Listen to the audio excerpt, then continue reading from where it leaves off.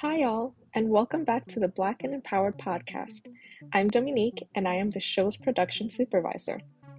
Today, we bring you a special episode with Maya Metzer of Psych Mike as she interviews our very own Dr. Aisha Metzger. We start the episode with laughter. Come and join us in a wonderful conversation between two great colleagues. This episode is especially helpful for students who are considering going deeper into academic pursuits around psychology and or getting into clinical practice. To learn more about the Psych Mike podcast, check out their link and all of our links in the show notes. We're starting this interview in laughter because Aisha just told me that the way she starts her podcast episodes is by the Song Association Challenge. Yes, it's very bad singing. Can you explain what it is? If I explain it, you're going to do it. The Song Association Challenge is when I would say a word and you would sing the first song that comes to your mind that has that word in the lyrics or the title. And then you would give me a different word and I would have to, on the spot, think of a song and do the same thing. But it only lasts 10 seconds of pressure. So if you don't think of a word in 10 seconds, then it's just over. It's over. Yeah. Oh, and typically what happens then is I'll just say, oh, this is a song that I had in mind, right? Or I'll say, I didn't know. I couldn't think of the song either. But okay, I might let's do this. Like I'm going to try to challenge myself. This is extremely scary for me. I cannot sing. Even though when I was little I thought I could, and then I quickly found out that I can't. So listen, I'm the A for efforts. So let me take pressure off for you because I truly cannot sing. You think of a random word. Okay. I will show you how bad this gets. And then you can go. Oh goodness. Oh my God. This is crazy. All right. Simmer. Simmer. Sorry, that was hard. That was difficult. Do you have a song in mind? Hold on. No, I don't. I don't know. I just thought of that word. Come on. Okay, that's really hard. I'm sorry. Wait, let me think of a song and then I'll think of a word. Because I was gonna say what I do is I usually try to like. You think of a song first, and I was gonna say summer, summertime, but that's summer. You said simmer. Simmer, like, yeah. Simmer down. Simmer, yeah, like simmer down. Because I was simmering something. Simmer. Who got the keys to my bimmer? But not really simmer. But I would argue that is simmer. I would argue for that point, and I'm gonna take my point. I'm gonna be easier on you. Your word, and I always start with this word because it's my favorite word in the world. This is so easy. Look at you. You guys, I'm so scared. I wish you could feel my heart rate. Okay, easiest word in the world. Let's just get it over with. Sing a song with the word love in the song, in the title or the lyrics.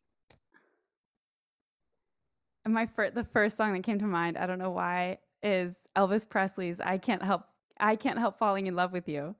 There it is. I can't help falling in love with you.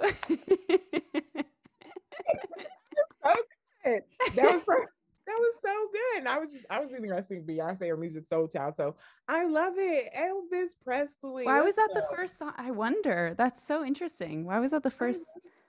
Right? It's probably because I associate it probably with my boyfriend. See, and now you have good feelings. Now I have good feelings. Good. Oh, this is great. Maybe I'll do this from now on. Please do it. Isn't it cute?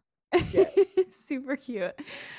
Okay. Wow. So I've been really excited to interview you for a while, and just to give the audience some backstory, I have a friend who is pursuing her PsyD in school psychology at St. John's, and she recently reached out to me saying that you gave a talk there, and she was like super excited by your presentation and thought it was amazing, and she was like, you should totally reach out to her and interview her for your podcast. So I looked you up, and I was like, you do so much.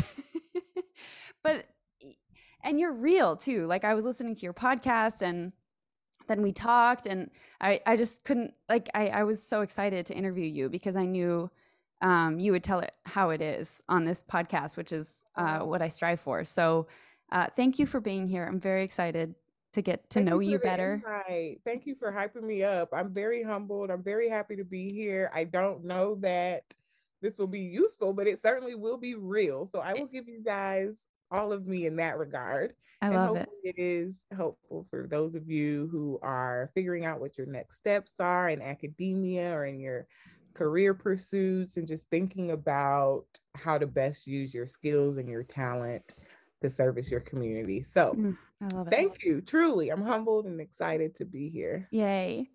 So I guess my first question is, when did you realize you wanted to devote your career to healing Black babies and hugging Black babies?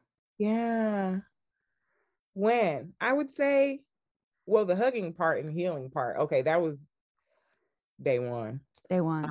That was very early on in my development. So I was raised back then to know that I was either going to be a doctor, a lawyer, or an engineer. I had three choices.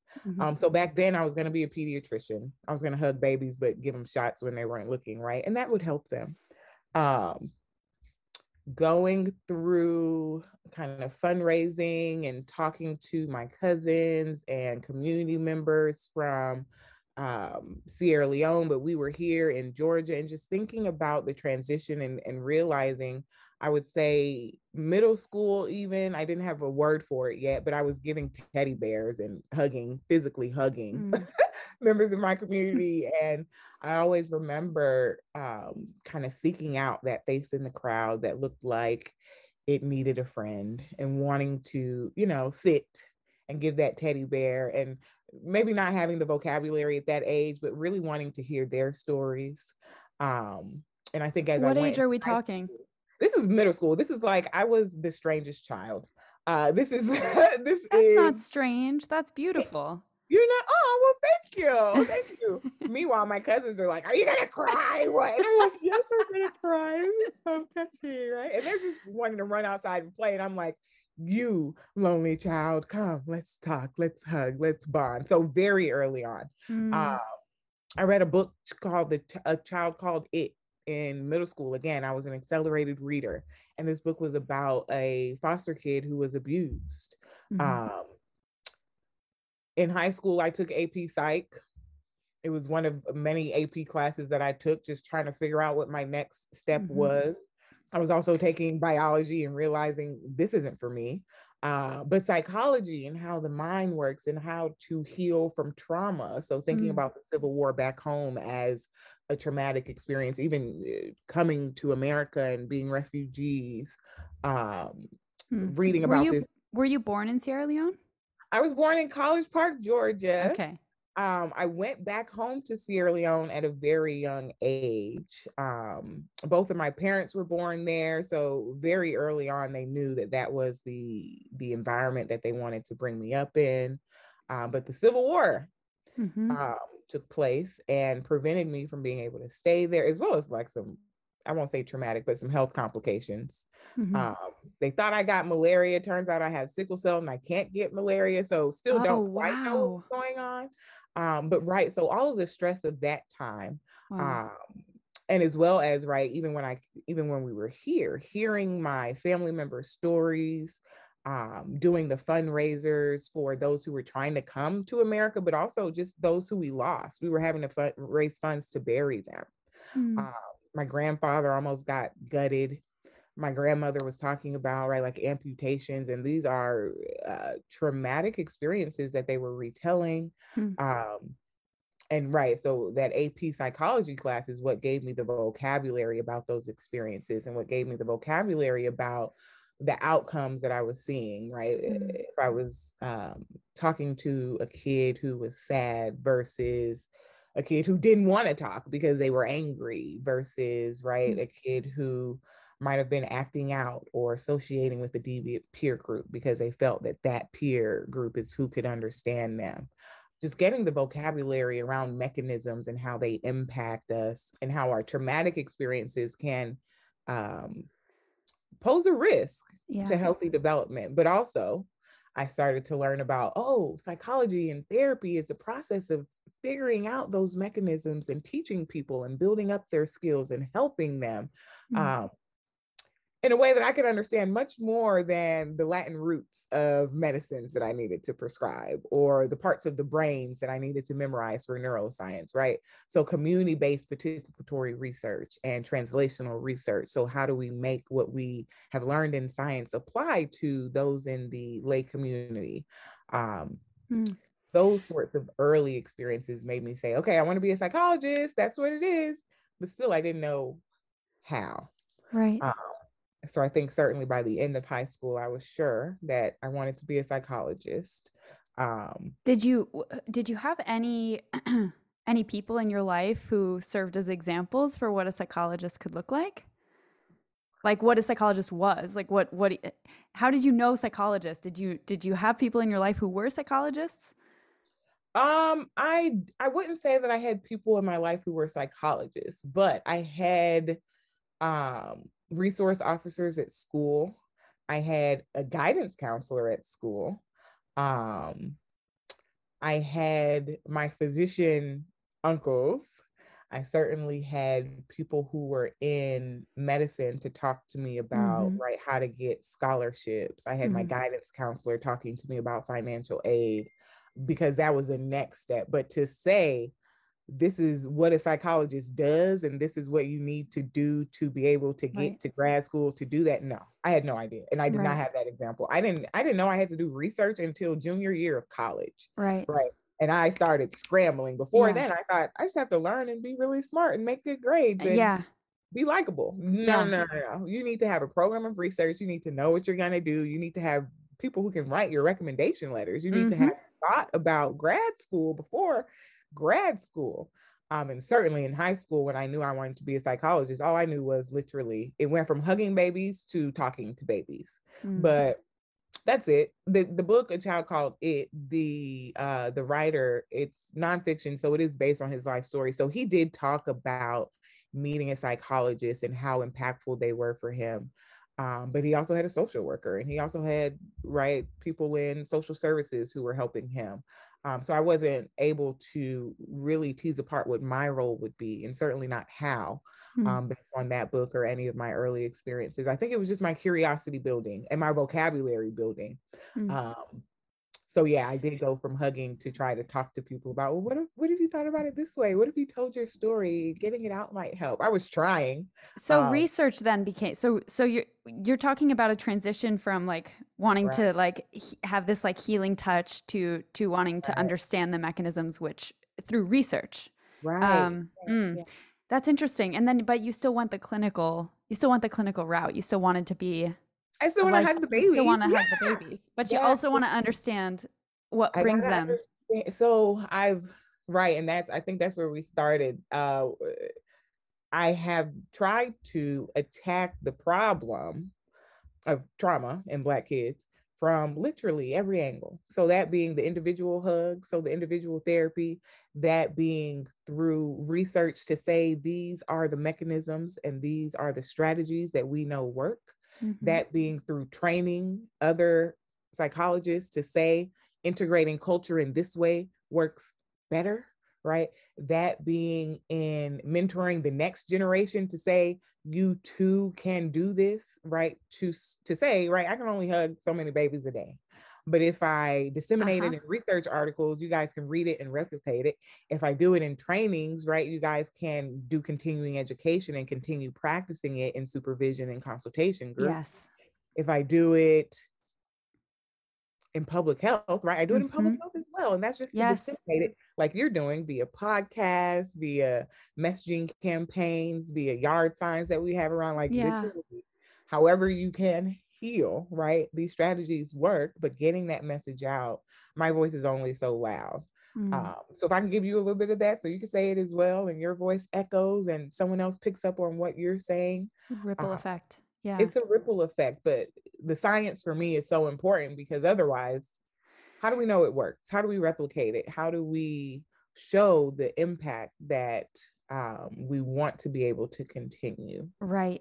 You beat me to one of my later questions about, why the research aspect. We'll get to that. There's like a whole discussion that I want to get into with you because of what you told me last time about your experience as a researcher, as an academic, as a professor. We'll talk about that in a second. But all that you're talking about right now is making me think of the book that I'm currently reading, which I'm sure you've read. Actually, maybe not, but I'm holding up The Boy Who Was Raised as a Dog. Have you read this? No, I'm like, that sounds just like A Child Called It. That was the book that changed my life. Maybe I need to read that one. This book is single-handedly changing my life. Do you want to see what's gonna change mine? That I know that we talked very briefly last time. Look at this. You told me to get it's on my shelf. A Long Way Gone. It's literally on my shelf.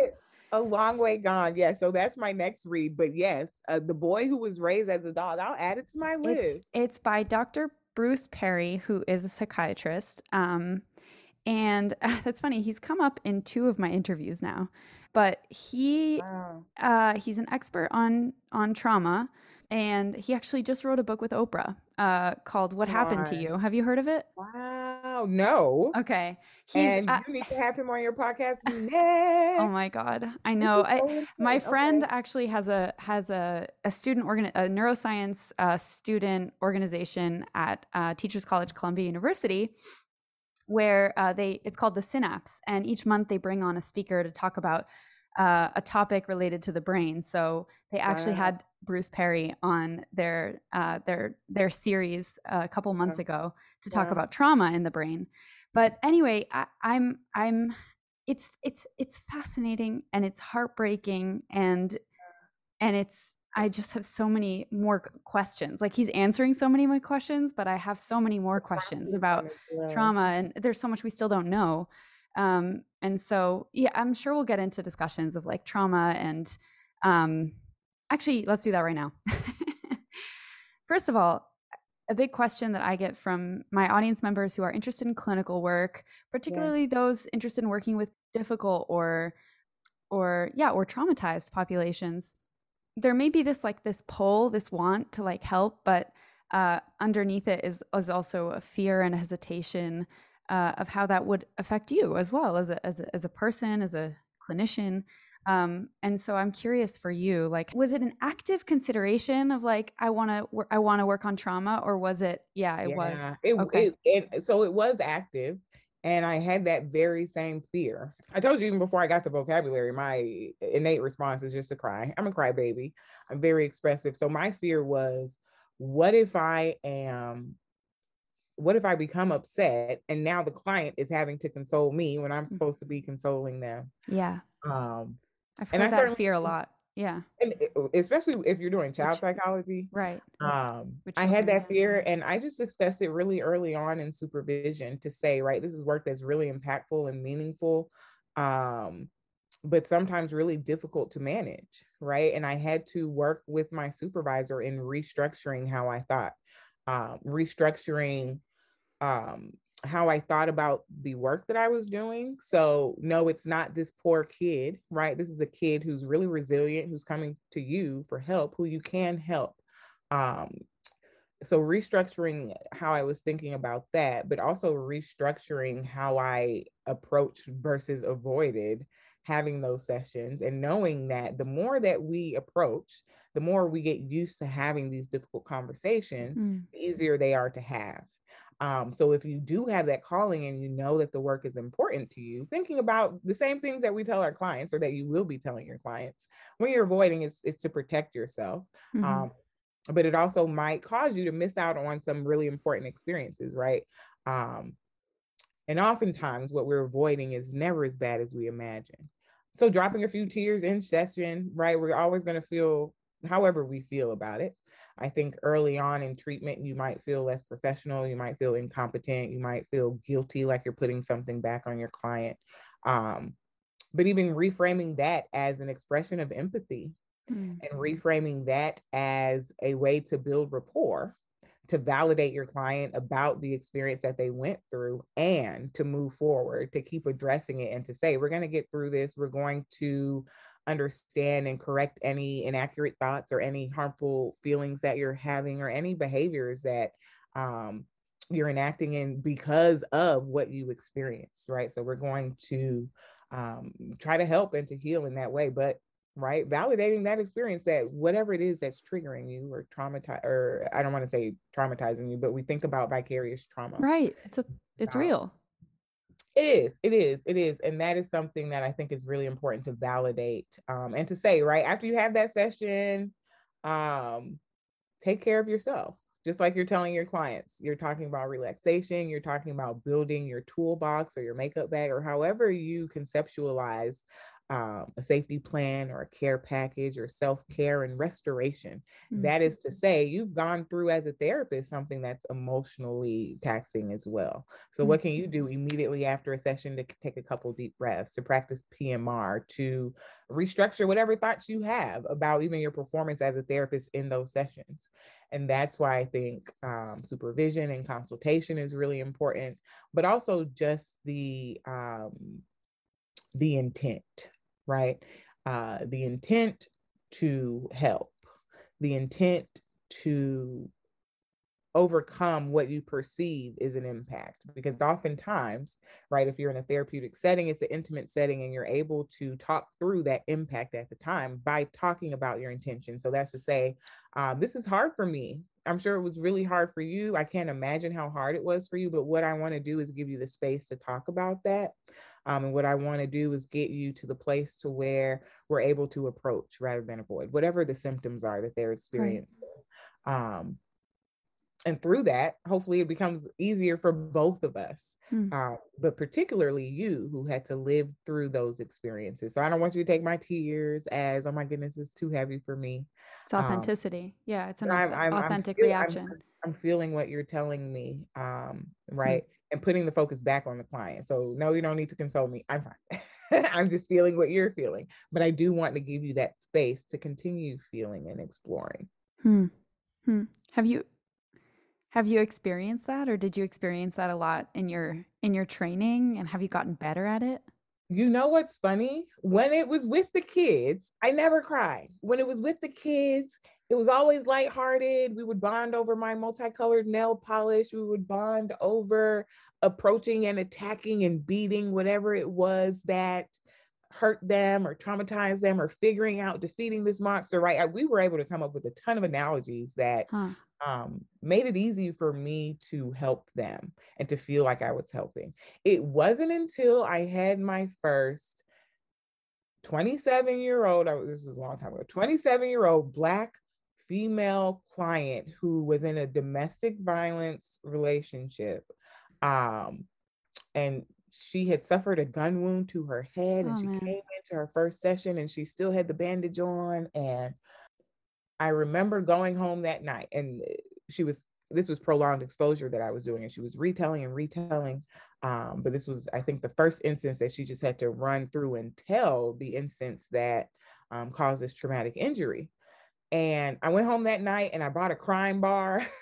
So it wasn't in session even, it was post session. So in session, yes, I had that reaction and I was able to talk through it, but it's sitting with me didn't happen until there was a client who looked just like me. And whose experiences I could relate to immediately. And that is work that I had to do. I didn't even want to go back and see her again. I had to do that work to say the benefit and the help will far surpass the impact that you're experiencing right now. But I went home, I bought a crime bar. I was arguing with people for no reason. My guard was up, my defenses were up. I felt like it was me. And I certainly had to talk to my supervisor. I had to convince myself through convincing from them to approach and to see how I can help, and to see how, if this is that difficult for me and triggering or traumatizing for me, to imagine the impact that it was having on this young lady. And at that time, I was the only Black female therapist on internship, right? So to imagine the impact of having someone who looks like her helping her heal. And I, in that moment, realized that the benefit of me providing this service would far surpass the immediate impact, and that we could both heal through that process. So it was somewhat selfish, right? I knew from that moment on, there's no story that can be told that would impact me in a way that I couldn't recover from.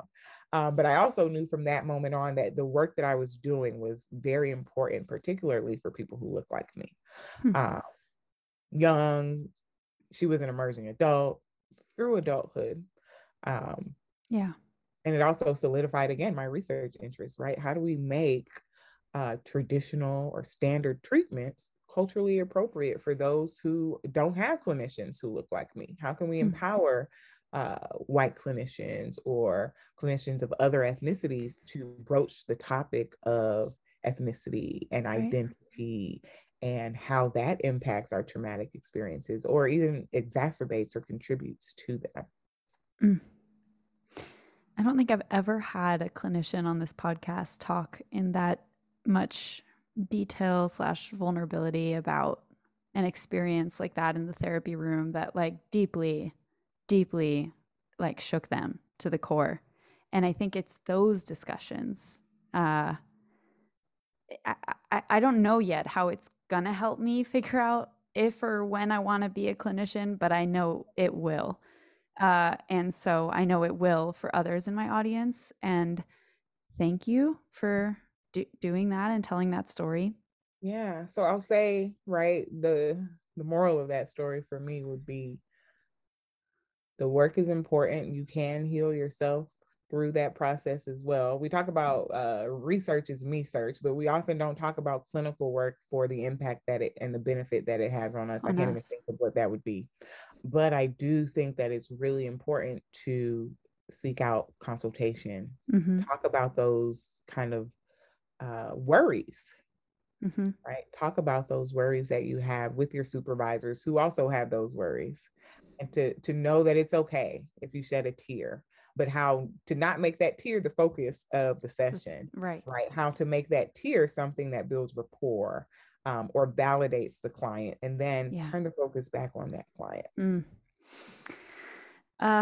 You keep, I mean, it's just every time I interview a clinician on my podcast, I can't emphasize enough how much I was so set on not going the clinical route before I started PsychMic. I was so like, that's not me. I'm not going to do that. It's too hard. I don't have the emotional like capacity for that work.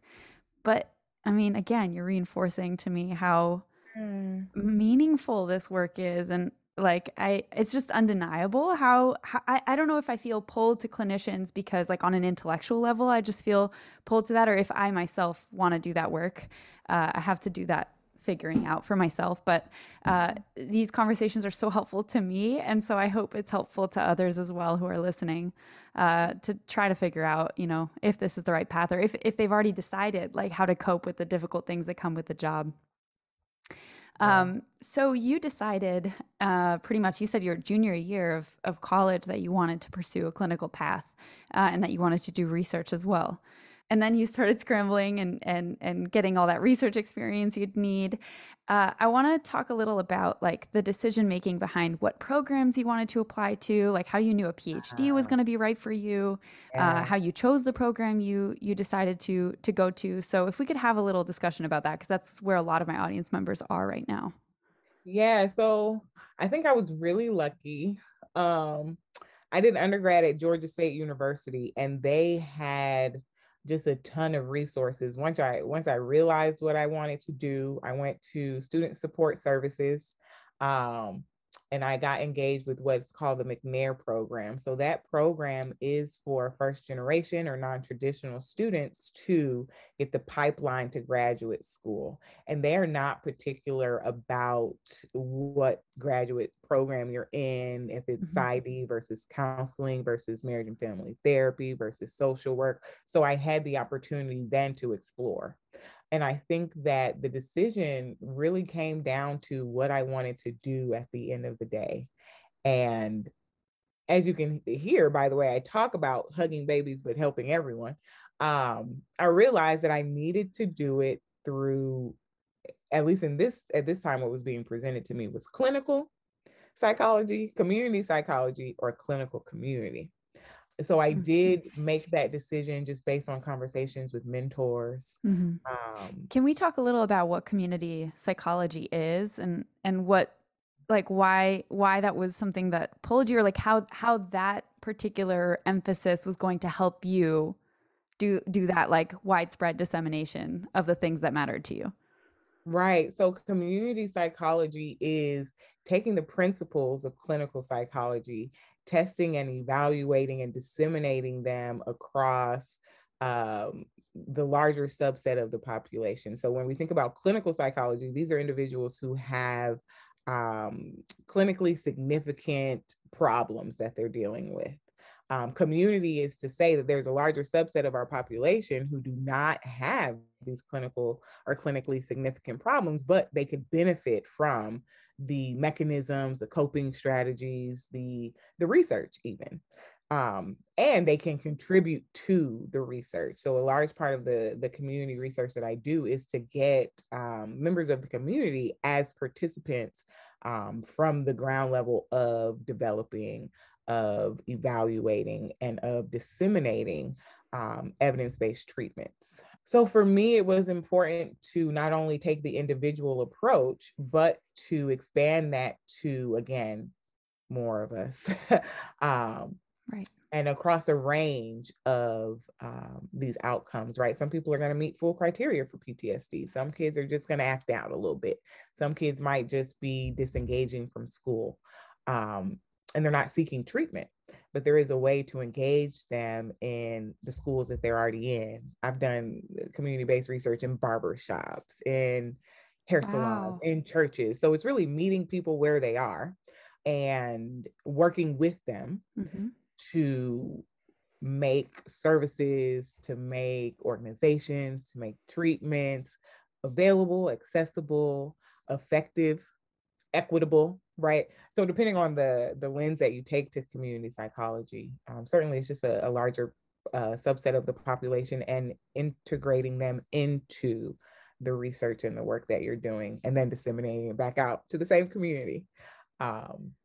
Oh, it sounds like such a perfect, the program that you found, which is a clinical community PhD at USC or University of South Carolina. I don't know why English is not working. Is it sounds like a perfect mix, because you could learn how to heal and hug Black babies, but then you could also learn how to make the communities that they grow up in, you know, prevent them from traumatizing them in the first place. And empower them to heal themselves and to continue that cycle. A lot of what I say when I go into the communities is, listen, you're already doing it.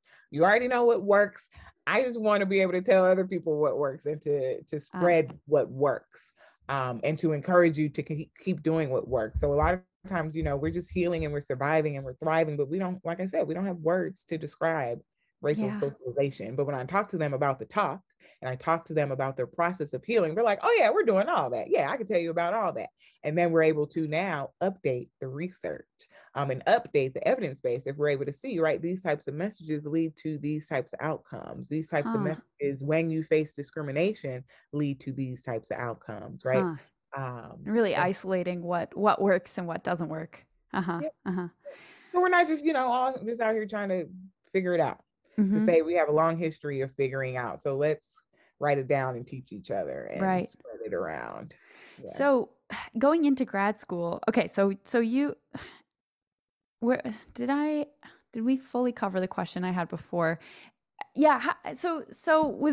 How did you decide on the program you decided on? So I decided on the program. So what I'll say about clinical community programs is that they're not many. So my mentor that I found in the clinical community program at Georgia State told me to look for other clinical community programs and to identify researchers who are doing the same type of work.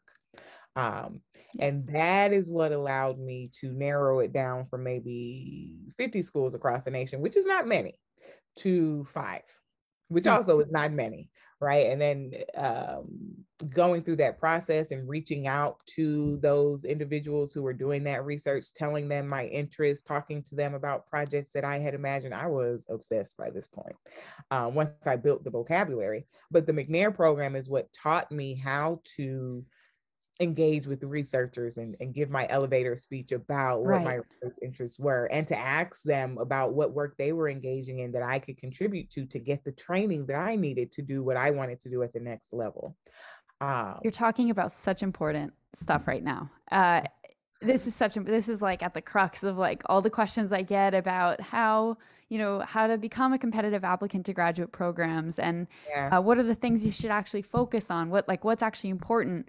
And for you, I mean, I think you will agree that research experience for a PhD program is number one. Like, even if it's a clinical program, oftentimes focusing on research experience for a clinical PhD is going to have more weight than anything else. So what I'll say is experience and fit.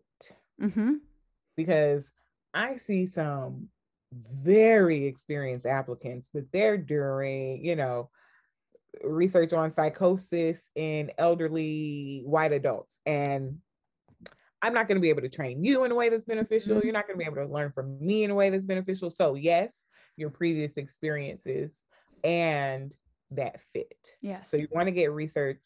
And I say that to say, as you're saying, I need research experience. If you know that you want to work with Black babies, don't go into a monkey lab, right? If you know that you want to work with autism, don't go into schizophrenia lab. Gerontology. Exactly. Yeah. Right. So yes, you need experience, but not any experience. You need to hone in your research interests and get experience in that, either that area or using those methods, so that you can tell a story, because we're talking about application components. One of those components is a personal statement. You got to write about your previous and future research interests. And that is to say, if you're writing a story that says, I tried rats, then I tried monkeys, then I tried learning the brain, then I tried schizophrenia, and now I'm in old people in gerontology, you need to take some time to figure out what you want to do, so I know whether or not I can train you and whether or not you can contribute to my lab, right? So oftentimes we have highly competitive straight A honors students who we don't know what to do with them in terms of the training. So what I would say is, make sure that you're wanting the experience that the mentor and the program will provide. So clinical PhD programs, clinical community, they're different than other programs in that you get matched to a mentor or a preceptor, and that is based on their research interests and the lab that you'll be getting your research training in. So it is really important to know what your interests are and to start getting experience in that area. And like you asked me, how did I find that school? I had another mentor who was in education at the time, but she went to the University of South Carolina. And she was able to tell me about that clinical community program. She was able to tell me about researchers who I should look into, right? So there is one way to just jump online and get on Google and type in your interests and see what grad programs exist, but also talk to people about your interests, get that elevator speech down, and then people will start saying, oh my goodness, do you know my friend Rita Walker in Texas? Do you know my friend so-and-so? Do you know my friend so-and-so? And they're saying friend, right? That means, yeah, I'm going to be able to write you a recommendation letter, but she's going to be able to call me up. And that phone call is oftentimes what makes the difference between two candidates. Really? So that's the thing. Okay. So admissions. It's a thing. It's a thing. It's a thing. It's a thing because that also means, right? I cannot provide everything that a student needs, especially as I get multiple students. So that means that friend who called me up, when that student gets here and we're talking about their first year project and their thesis and their dissertation and their comps, I'm going to need some data for them, or they're going to need someone who can provide additional training that maybe I can't do, right? Maybe they have an interest that is adjacent to mine, but not identical to. And I need to be able to call colleagues and friends to say, hey, you got this data set? They're working on a pub. Or do you have another student who we can collaborate with? So it just makes productivity, collaboration easier. And it makes getting into grad school easier and more likely. It's what makes you, the difference between an application and a stack and one that you pull out. So just to clarify, you're saying, well, first, when you apply and you have like references, you have people who are writing you your letters of rec, right? Those are people that the admissions committees can then like actually call and be like, oh yeah, yes, okay, yeah. And then also you're saying another reason why that's important is that your potential advisor that you get matched with can also call the people that you said were your references to say, is that what you're saying? Oh, well, so what I'm saying is the second part. The first part, I said yes, but that doesn't happen. Admissions committees are us. Yes. Right. So are the faculty. Yeah. Are the faculty. Right. So that's one step. The one step is we look at all of our applications, and if they say Aisha Metzger, those are getting reviewed by Aisha Metzger and the second and third reviewers. We are the admissions committee. There's no one else that is sitting above us who's going through applicants. And that is a process of we're reading, we know our research interests, we know what we currently have going on, and we're reading to say, oh, okay, this is what they're interested in. This can contribute to my lab. I can train them in that. And our colleagues know what we're doing as well. Right. So they're able to rate the potential fit of an applicant. I wonder if I'm telling you stuff that I shouldn't be, but I'm pretty sure I should. Well, why not? No, I've definitely heard this type of stuff before. Okay. I'm like, is this a secret? I don't. No, it's not. It shouldn't be. If it is a secret, it shouldn't be. It shouldn't be. And I was gonna say, I certainly tell all students who talk to me about it. I don't know that I've said it on a podcast before. So yeah, disseminate this. Let's spread the word. Why not? Like, we are the admissions committee. There is an admissions office and there is a graduate school, right? But that's just to make sure that if we admit someone who doesn't meet our minimum standards, we can say, oh yeah, but they're a great fit for my lab. Period, point blank. So we are able to advocate for students. We do have criteria that we look for. And there are other people. So it's not just up to me. There are other raters. There are other people. Right. But it's got you. It's okay. So now the natural question that I feel like comes up for students is like, okay, I know fit is important. I know that like having people like kind of like having a few people in my corner who know me and who know my research interests and who know my skills and my strengths to advocate for me. I know that's important. And then I feel like what psychology students struggle with a lot, because this isn't really like an emphasis in a lot of programs or undergrad programs, is like how to do the right networking, like how to reach out to the right people, and how to like, did you reach out to your faculty, like advise the person who ended up being your faculty advisor before you got in? And then, but so that's the thing. And how do you know? And what do you say? And how do you know if it's right? Is it going to hurt me? Is it going to, like, in what situation?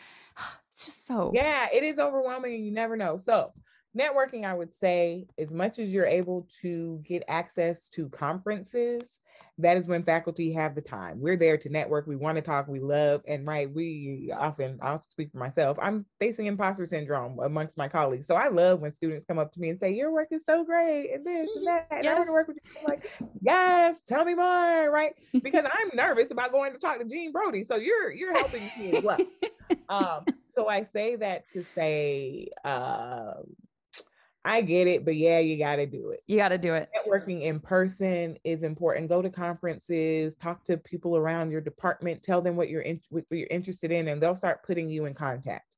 And what you can do then is you can say, can you send an email on my behalf? And that's the best. The best thing to happen is for me to send my friend an email to say, I just met this brilliant student.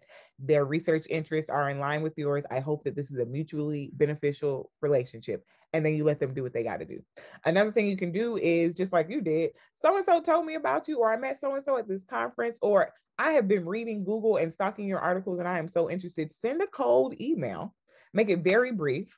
Make sure first, please check our website to see whether or not we're taking students the next year, because you're going to be wasting your time. If we are, send a cold email that just says, I'm so interested in your research. Here is my CV. Here's a writing sample. Here are the plans that I have for submitting to your program. And you'll see, they'll send you back some stuff that says, here's some articles that you can read in the meantime. Or they might just say, I'll be on the lookout for your application. Yes, I'm taking students. Best of luck moving forward. But we keep that in mind when you come with your game typed. You come with a professional email that shows that you're driven, that shows that you are able to communicate, that shows what your research interests are above and beyond that 2-page personal statement. So the more we can know you, some faculty, now that we're on Zoom, have started doing like preliminary Zoom interviews, just to lay eyes and have an informal conversation. But a lot of us don't have the time for that.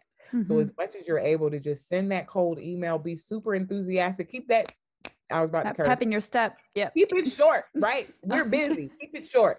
Yes. I love you and everything you do. These are my interests. I want to come work for you. I see that you're taking students. If you can't see, say, I am not sure whether you're taking students, right? Yes. I see that you're taking students. You can ask if you're not sure. I want you to let you know that I am deeply interested in being involved in whatever lab. And you can even ask, especially since we're virtual, are there any current initiatives or research projects that you're engaged in that you need additional help on? And now you're volunteering in a research lab and they know your name and they know your face, and then they're going to see your application and say, oh, I know this person. So as much as you can get involved in a way that's helpful. So I said, make sure you check the website. Don't ask questions that you can find answers to online, please God, right? Make sure you look through the program handbooks. Make sure you truly want to go to this university and be in this program and work with this mentor. Make sure you have the right name at the top, because I know we get excited and we want to send the same email to a bunch of people. I can't tell you how many times I have been Dr. somebody other than Metzger. Oh man. And that is what shows me, kiss of death. This person was doing data collection, they'd have a participant ID on the wrong reimbursement number. I need to see that. Careless. Yeah. Right. Show me a writing sample that shows me that you can think critically. Show me a research idea that has some hypotheses, right? So show me that you are ready to do what grad school is, because it is a lot. Shit is hard. Yeah. Yeah. And if you're able to show me that as an undergrad, you're engaged in research and you're networking and you're doing these other things, that's when I'm starting to see, okay, this person's ready for grad school. But if you come to me and you've never done any research and you don't take the initiative to send emails and to follow up, and you have careless mistakes when you do, I'm thinking, okay, this person needs some research experience. This person needs some time before they come to contribute to my lab and to receive the training. I don't want to be doing the training you should have gotten undergrad. Right. And in those cases, sometimes I'll see a CV and I'll say, if I have the infrastructure, maybe you should do a post-bac. Maybe you should volunteer in my lab for a while. Maybe I have a paid position. Maybe I have a colleague, but we can tell very quickly whether or not you're ready for grad school. Oh my God. I feel like I've hit the pot of gold. My God. It's like, I feel like I could do a whole episode with you just about like this. That's cool. Yeah. And I always say there's a formula. There are very specific things that we look for. There are very specific experiences that will get you there. There's very specific resources as well, right? I talked about the McNair program. So academic enrichment programs, pipeline programs. If you have any of those at your university, just go there and literally open your arms and say, help me. And there'll be tons of resources and tons of people who will answer your questions and who will just throw things at you for you to think over. What's the difference between clinical and school and PsyD and PhD? All these things that we don't know. The answers are out there though, if you're willing to put yourself out there and say you don't know. Period. Yes. Right. But we have imposter syndrome. We think that we should have it figured out and know how to get to grad school, and we're going to fake it till we make it. And it doesn't work. No. What works is saying, I have no idea what I'm doing. You guys have done it before. Just like what I do when I go out and to do community-based participatory research, right? I'm an expert in one thing. I know I want to be a psychologist. You're doing it. You're walking it. You're talking it. Please tell me how you're doing it so that I can replicate it and do it for myself. What do you think I'm doing? I mean, no, seriously. I'm trying to do it for everybody else. Outreach, you're doing public health service, you're doing, I mean, I don't need to tell you anymore. I told you for an hour last time. You're doing such important work in disseminating this. Like I said, right? I say this to anyone who signs up for a 1-hour session with me on Mondays, right? Yeah. Putting this on the podcast to say, listen to this. Anyone who shoots me an email, I'm going to send them your podcast episode. We're going to cross post it, but right? I'm going to send them your podcast episode to say, she's having this conversation with many more people. They have many more perspectives than just my one voice, right? There's so much data that's been collected about how to get into grad school, what career decisions to make. Listen to Maya. It's mind-blowing. I didn't mean for this to become a praise psych mic little session, but thank you. I thank you. I'm going to do it on the intro of my podcast. Don't you worry. We're going to hype you up and tell them exactly who you are and what you do, because it's so necessary. Thank you so much. Important. Thank you. I will say too, Okay, I guess I'll plug it. So you were just talking about sending emails and like keep it concise, like this is what you should say. Okay. A lot of you are still going to be confused and daunted and don't know where to start. My newsletter, please sign up for the newsletter because you will receive templates. I will show you exactly how to send those emails. I do it all the time. And, for podcast interviews, but I've also done it in research settings and other settings just to learn from mentors. So if you need help sending those emails, sign up for my newsletter. You'll get all those materials. Yeah, that's such a service. It's just something that like I used to be so deathly afraid to do because I didn't know what to say. I didn't know what they wanted to hear. I thought, I didn't know where to start. I was like really just daunted by it. And you did so well. I'm sure you had to follow up with me, but you did so well. I actually don't think I did. Tell me what you want. Oh, okay. Well, that means that you were short and to the point and very engaging. I said, yes, girl, let's talk. But usually I'm used to just following up on this email I sent you, and then they'll give the more concise version. I'm like, oh, I could respond to that, but I couldn't process all the other stuff. So yes, use your template. Access the newsletter and get that template so you can find out how to concisely get information and provide information about yourself. Yes. In a way that'll make them look out for your application. And I think the key is, well, first of all, I didn't say where you can sign up. Go to www.psychmike.com. Literally the landing page. You'll see the like little field to enter your email and just do it there. But the key that you mentioned is is also like enthusiasm. Like you have to be enthusiastic. If you're just sending like a dull, okay, maybe it's concise, maybe it conveys certain things that are important. But if you're not saying like, I'm over the moon about, obviously you don't say I'm over the moon, but like if you're not conveying some sort of excitement about what this person does or about what the prospect of you doing it, right? It's just going to be, who wants to work with like this dull, boring person? And so it's hard over email to convey that enthusiasm. But there are formulas. I'm sure you could also find them online, but like Psych Mike newsletter, you'll get all that. Moving on. I love it. So, okay, wow. I have so many questions for you. Where do I want to go? I was going to say, take your time, but we got like 24 minutes. I know, we got 20 more minutes. So, be in my waiting room. Here's the deal. What do you wish you knew before grad school? Y'all should see my face. What? Her jaw just dropped to the floor. Whoa. I have the answer. Woo! As you know how mothers always say, you're gonna understand this when you're a mother, and then you haven't become a mother, neither have I. But I've seen people when they become mothers say, "Aha, I understand." What I wish I knew was exactly that my mentor, and Dr. Shauna Cooper, I love you with all my heart, and she knows this. I tell her all the time, and I call her back now, and I say, you were right. You were right about literally everything. I went to grad school, wanting to do for my master's thesis the research that I'm doing today. And my mentor had to sit me down and say, okay, there are 90 steps before that. This is how we carve out a thesis that will get you out of here. This is how we carve out a comps paper that will get you. This is all going to lead to what you just described to me. But what you just described to me is not going to happen in the next 5 years. When I tell you, ask her, I'll interview her next. When I tell you, I fought back so hard, I came to our next meeting with a timeline about how I could make it possible in 5 years. And this is the research I'm going to do. And you're not going to clip my wings. And I know best. And was totally right about everything, from boundaries that she wanted to set that I was like, no, but you're my mommy. And you have from expectations that she had from me, from feedback that she gave that I just did not want to internalize and digest. I remember at one point she said, and I'm going to say this in the way that I received it, she said it much more lovingly, but what I heard was, if you want to get your PhD and succeed, you don't go painting with your mother for her birthday. And I was like, what do you mean? This lady's evil and she's this and she's that. And really what she said and what she truthfully said was, you need to be better at time management.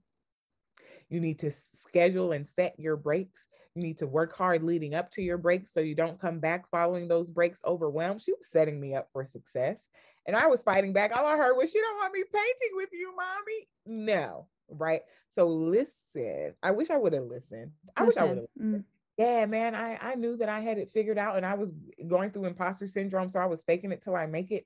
Had I just said, I'm trying, help. Had I said help more? Let me stop there. Listen to my mentor and ask for help. Don't think that I had it figured out, because I still don't. And to pace myself.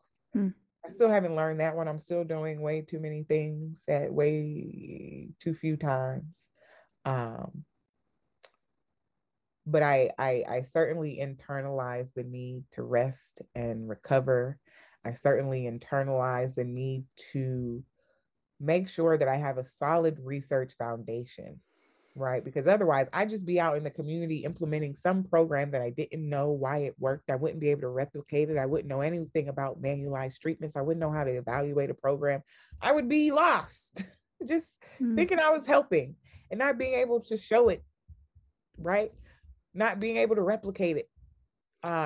And the advice that she gave me was to lead me to be able to do that very thing. So not to just do one program, but be able to evaluate existing programs and make them better, to be able to the foundation. Yeah. And stop. I'm going to stop you, because if you are considering, if you are still not sure about whether or not you need to have any clinical piece into your future trajectory, I'm going to tell you yes. And it's only because of the ways that we've interacted. It's only because I've seen you reflectively listening. I've seen you, if I'm rambling, you know how to interject, you know how to stop. Your clinical skills are A1. You're ready. Oh my gosh. Thank you. Any kind of, well, let me say you're ready for whatever it is that you want to do. So continue these pursuits, continue amplifying the information that you're getting. And I know, right? Like, you're going to land, you might be in administration, right? You might, I don't know. Keep doing what you're doing. There are big things in your future. And I definitely want to speak that life into you and let you know that this is really important. Even the questions that you're asking, they're so thoughtful. Thank you. Thank you. I mean, practice helps a lot. Like, I feel like my first interview with Dr. Wei-Ji-Ma was like, I'm sure I asked good questions, but like some good questions at least. But it does help to do this over and over and over again. And I will, like, just like as a larger, kind of lesson, I guess, around like seeking out mentors, like what we were talking about earlier, and making connections in the field, is like, you're not going to establish like a lifelong meaningful, you might, but you might not also with the first person you reach out to. So it'll take practice to like, and also there's so many people out there that are doing probably the thing that you aspire to do. Right. I emphasize so much to my audience, the power of like letting yourself seek help from people who are a few steps ahead of you. And this, what you just said, is what you wish you knew before grad school, is like letting yourself just find those people and receive it when you get it, and be grateful when you get it. I think that I was always, oh my God, thank you, Dr. Cooper. But also, right, and still now, 30 years later, Dr. Cooper, also holding her to that esteem, but really wanting to do this work, right? So reconciling that in myself to say, you're going to do the work, pace yourself. You're setting the foundation to do the work for a longer period of time, right? That for me, I think, was a good reminder. Thank you. You give such good advice. You really do. And you're relatable too. I feel like yeah, it's really good all around, just really good. Just rambling, so thank you. So I have a million questions for you, but let's talk about your work now in academia. It's interesting. You went in knowing like you had this like almost too clear vision of what you wanted to do, and your mentor said, let's take a few steps back. First of all, do you think it's really important before going into a PhD program, knowing exactly what you want to do? If not what you want to do, the methods by which you want to practice. Okay. Knowing the constructs that you're interested in, Mm-hmm. knowing the population that you want to impact. Mm-hmm. There has to be something. Otherwise, why this program and not the others that exist? Yeah. Knowing the impact that you want to have. There has to be, otherwise you have an empty personal statement, or like I said, that scattered one, or the one that's not purposeful. Mm-hmm. So my favorite thing to see, I'm gonna give you guys some vocabulary. My favorite thing to see, and even to say now as I'm still applying for grants, is if anyone asks for something personal, you give like that very quick 1-sentence blurb, and then you say, these personal experiences led to my professional pursuits. These training experiences are leading to these goals or these outcomes that I want to see. So making it intentional, making it tie back into your professional and personal interests and passions is important. Otherwise, what we know is you're not going to make it through grad school. I wouldn't have made it through grad school if I was in a neuropsych lab. I'm not interested. I don't even want to say it's too hard, because we're all smart, but the amount and the rigor of the work and the time that it takes, and it takes over your identity. So it's something, if it's something that you don't identify with or relate to or buy into, literally, you're going to quit. You're going to quit. Most that you'll do is you'll master out. But certainly master out, meaning you'll finish your master's and then you won't finish your PhD. Yeah. You'll piece out. Yeah. Correct. Yeah. Or you won't even get in, because I don't know the program that accepts someone who doesn't know what or why or how. So you do have to have some vision. Okay, so you had that vision. You knew you wanted to do research. You knew you still wanted to practice clinically. Which, by the way, do you still practice clinically? I do supervision. I'm not currently taking clients. And as you said that, I was lying. Even though I was in a clinical community program at that time, I was just saying, I'm just going to be a researcher. I'm going straight into academia, but I knew that I wanted to do the clinical work too. But what you'll see about clinical psych PhDs in particular, right, they do emphasize the research. So I felt, for who knows what reason, I'll tell you guys, don't do that. I felt like I had to pretend.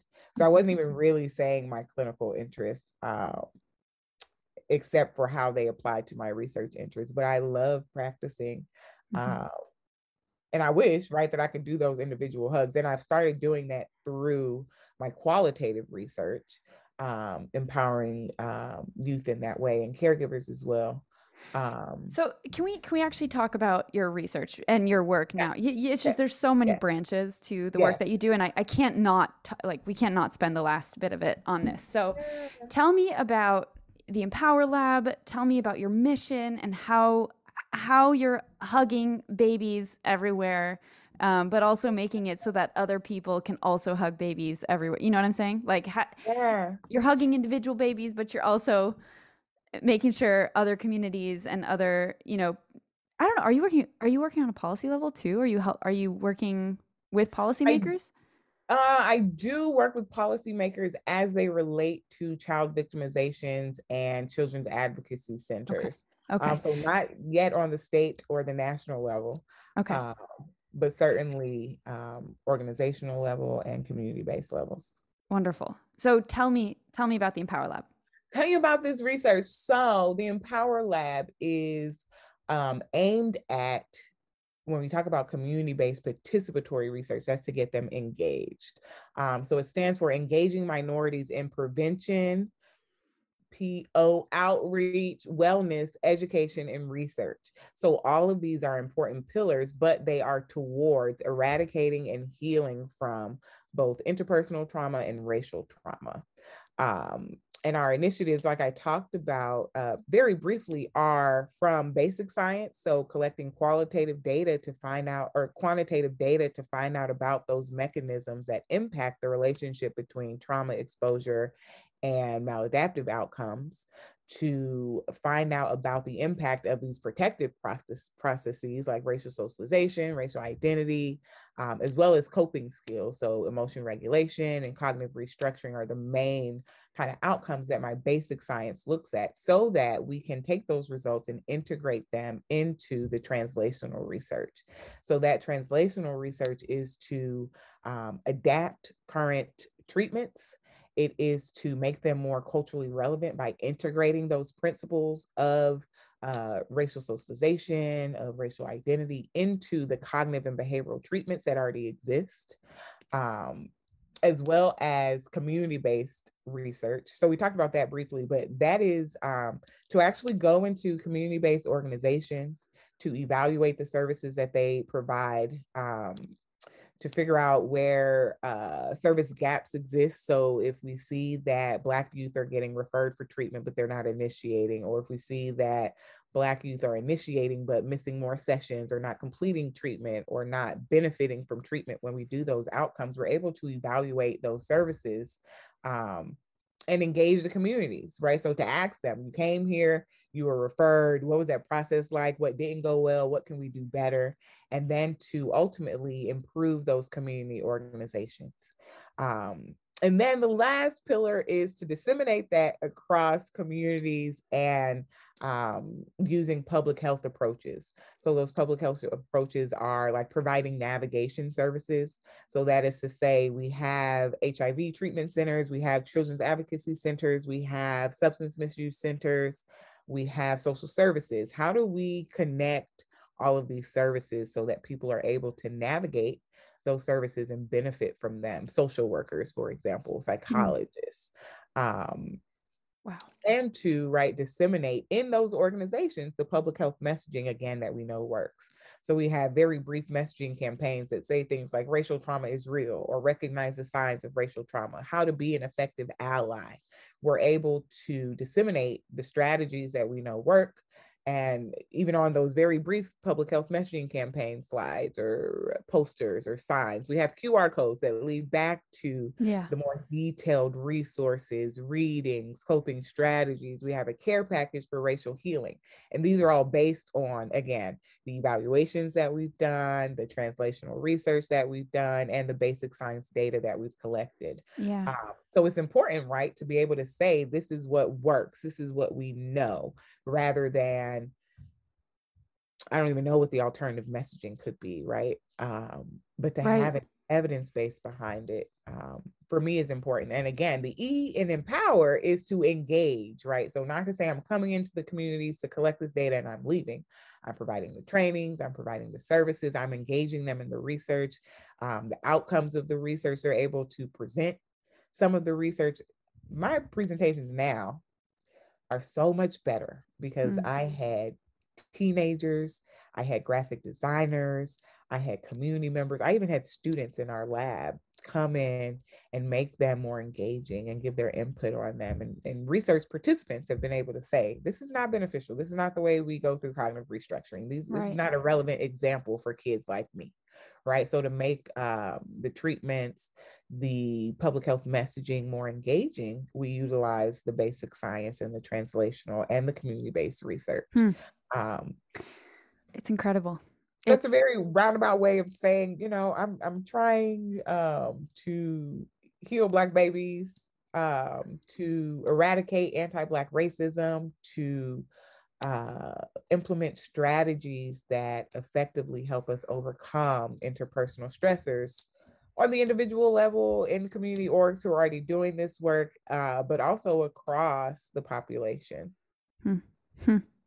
It's cool that you are able to do this public health work too. And I know you did your postdoc in public health. We won't have time to talk about that, but it's so cool that that was an option for you too. So for any of you who are like super multi-passionate and you love clinical work and you love community participatory action research and you love public health, like, look, Aisha did it. ha, Yeah. ha, ha, ha, ha, I'm a mad woman, but you truly can. You truly can. Yeah. And it's a matter of, like I said, talking to people about what your interests are, right? So I was talking about this community-based work, and I don't remember who it was at this time, but certainly, or maybe I was in a conference or in a talk, who knows, but hearing about public health and seeing the impact that it could have and applying it to the principles and the values that I have is what showed me, oh, I could reach and help more people. Yeah. And then, right, you just figure out, okay, what's the next level of training that I need to be able to do that? And that's what postdocs are designed for. They're designed to kind of supplement the training in between PhD and whatever your next level is. So if you identify a gap, I said, oh, I need this public health piece. And I just went and got it. So cool. So cool.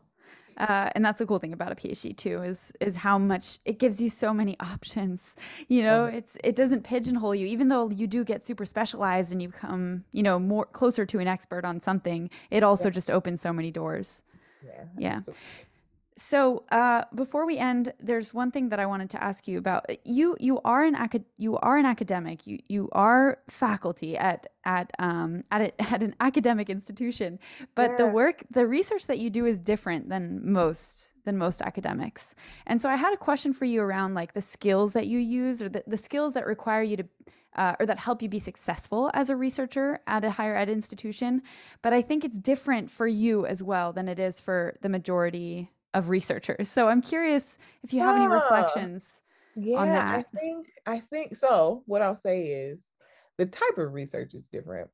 It takes a little longer to do qualitative research than it does quantitative research. But certainly I think the impact of that work makes that worth it. How do I do it in an academic setting? I have started, let me not say trying to decolonize academia, but certainly to make sure that I'm in a program that values and benefits the type of research that I do. Make sure that I'm engaged in team science, right? Because, right, I do a certain type of research, but there are other methodologies. There are statisticians who are necessary. And I'll say that all researchers, all productive researchers are similar to me in that way, in that they take their skill, they do it well, but they build a team around them of people who can also play their individual role. So I know my role. And whereas I might need to look for a statistician might need to look for someone who is able to consider disparities, who's able to consider ethnic differences, who's able to get you to ask questions about your research that you haven't, or in a way that you haven't. So I think, yes, I'm different from other researchers in the methods or the time that it takes, but I think I'm very much the same in that to the skill that's necessary is the insight into your own, what you're bringing to the table, the skill of asking for help and building a team, and then project management. So that just means being organized, managing your time, being able to delegate, being able to transfer from delegation to facilitation. Like, okay, I've given someone a task. How do I make sure that happens?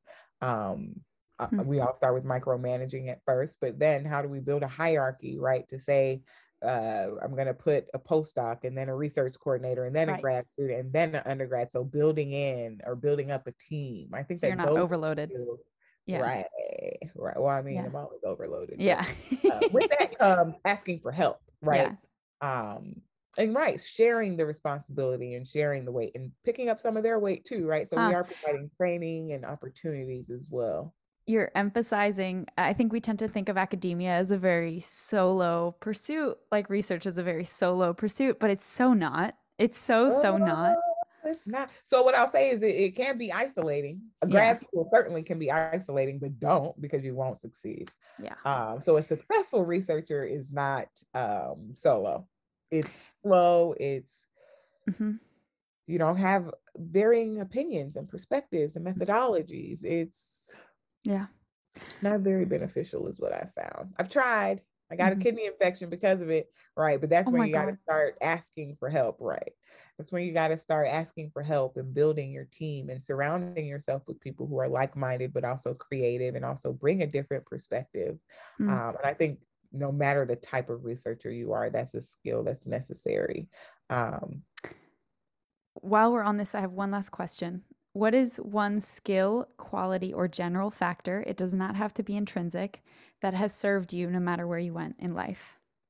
Oh, well, we're going to go back to that word that I gave you in the Song Association Challenge. Truly, I think as long as we can return to love, as long as we can practice love, right? We think about it as a feeling, but it's a skill, man, and it takes a lot of work. You were thinking about your boyfriend when you sang your song earlier. I have one too. Hey, Mike, he listens. He's very supportive. I love him truly, madly, deeply. But it is a practice. It is a process. It is a skill that, just like I said, you got to ask for help. I don't know what I'm doing in any regard, right? We're all trying to figure this out. We're talking about love, right? We're talking about love as a skill, yes. Right? We're talking about love as a skill, and it's something that we practice when we give our clients space to be vulnerable. It's something that we practice when we open up about how we're responding in the moment. It's something that we practice when we advocate for ourselves, when we ask for help. It takes effort is what I'm finding. It takes effort is what I'm learning to persist at with, right? I just talked about my boyfriend, but my grad students, as a grad student with my mentor, that I'm saying love, but understanding of perception, understanding of impact versus intention, the conversations that we're able to have, the growth, the team science that happens because of love, right? And right, that one scientist, sure, they love, but the love that happens from understanding different perspectives, for me, is a skill that I value in myself. It's a skill that I hope to share and spread. I wish I had an acronym for love. We'd be the Love Lab, but Empower just worked out for us. But love, and can I just say it does ooze, it oozes out of you. Oh, don't make me cry, because you know I'm a crybaby. But yeah, so am I, though. I think it's so important, and it is a skill that it takes practice. I love it. I love it. Thank you so much. I have a million more questions for you. But if you guys go listen to Aisha's podcast, it's called the Black and Empowered Podcast. If you want to learn more about her work, if you want to just get more insight about grad school and academia and more, give me words. Impact, academia, research, community-based participatory methods. Yes. Higher ed, mental health. Light. Right. If you need a hug, I'm here. Overcoming trauma, fighting racism. If you want to eradicate racism, holla at me. Right. Literally. Where can people find you? People can find me at the Empower Lab everywhere. I say Twitter, IG, kind of Facebook, working on TikTok, thinking about YouTube just like you, but I would say Instagram and Twitter are the ones that are most active right now. The Empower Lab. You could go to my website, draishametzger.com. We have a ton of resources on there. I have a personal page. I don't think it's very interesting. I mostly talk to my grandchildren, and I don't have regular children.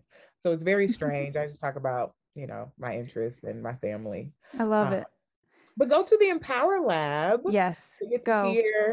There's so much we couldn't cover, so that if you guys want to read more about the research that is coming out of it, and you guys have so many ongoing research projects going on right now. And also, if you want to help and contribute, if you're good at translational research, if you're in communications, reach out to the empowerlab@gmail.com. And I'm sure we have a research experience. We have a social media team. We have this public health messaging campaign. If you want to help, holla at us. So good. Thank you so much for everything, Aisha. I really, really, really, really enjoyed this conversation. Thank you so much. We're putting up hearts. We're putting up hearts. Yes. All right. Thanks everyone for joining us today. I hope you stay with us as we bring you more great gems this season. Have a great day.